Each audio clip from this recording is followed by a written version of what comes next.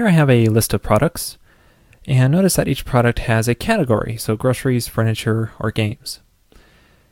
And so there's a one-to-many association here. Category has many models, and a product belongs to a category. When I create a product, I have the option to select a category using this nifty select menu here.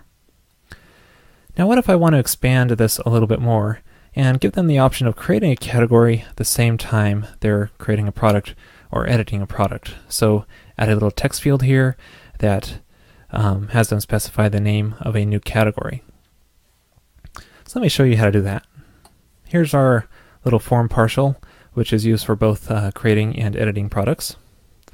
And I have the name, price fields, and then our category select menu. I'm using collection select method here, which is really the best way to create a select menu when you're dealing with a belongs to association. But anyway, moving on, I'm going to add a little description here, or create one, and then add a text field. Now here comes the tricky part. How do I create this text field and what do I call it? I could create a generic text field and just pass it on to the controller and have the controller mess with creating the category and setting it to the product. But that means I have to do that in both the create and update actions, and it's going to get really messy. Instead, a much better solution is to do this in the product model, because I can do that through a virtual attribute, which is going to work really well for us. So I'm going to do this through the form builder, which is dedicated to the product model. So create a new text field, and on a virtual attribute, which is going to be called new category name. So if we look back here, this actually reports an error, and that's because I don't have the new category name attribute set yet inside the product.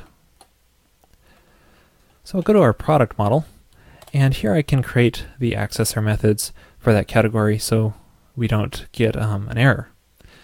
But instead of creating the methods manually, I'm just going to use attribute accessor here. And that will store it inside of an instance variable for us and create the getter and setter methods for us so we don't have to do that manually. So going back here, it now loads successfully without any errors. But now, when we actually type anything in here, nothing is going to happen because we didn't tell it to create a category yet. And we can do that through a before save callback. So just create a new callback here. Let's just call it create category from name. And that will call this method with the same name, create category from name.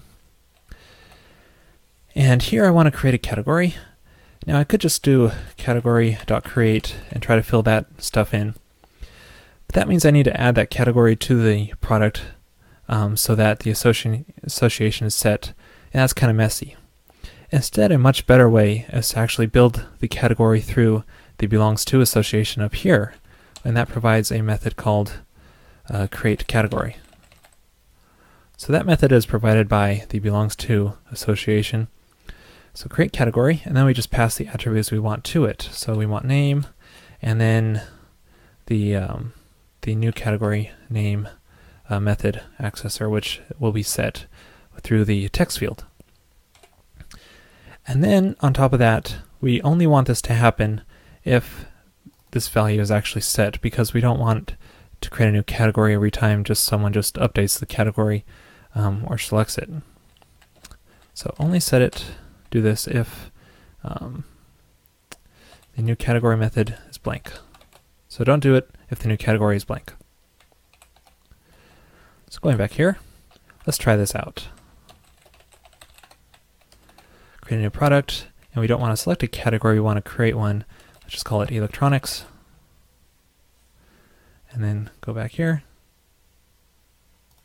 create. And then notice our DVD player product was created with the electronics category. We can also go and edit it and either select a category or go back and create one. So that's how you add a text field for creating an association. Time's running out. We only have 2 more weeks left on the Railscast contest. All you have to do is submit a documentation patch to the Rails track and email me the link at contest@railscast.com. before July 27th, which is only 2 weeks away. And we got some really great prizes: Pragmatic Programmer books, P-Code episodes, t-shirts, an iPod Shuffle, and a Nintendo DS Lite. So be sure to check out more at railscast.com/contest.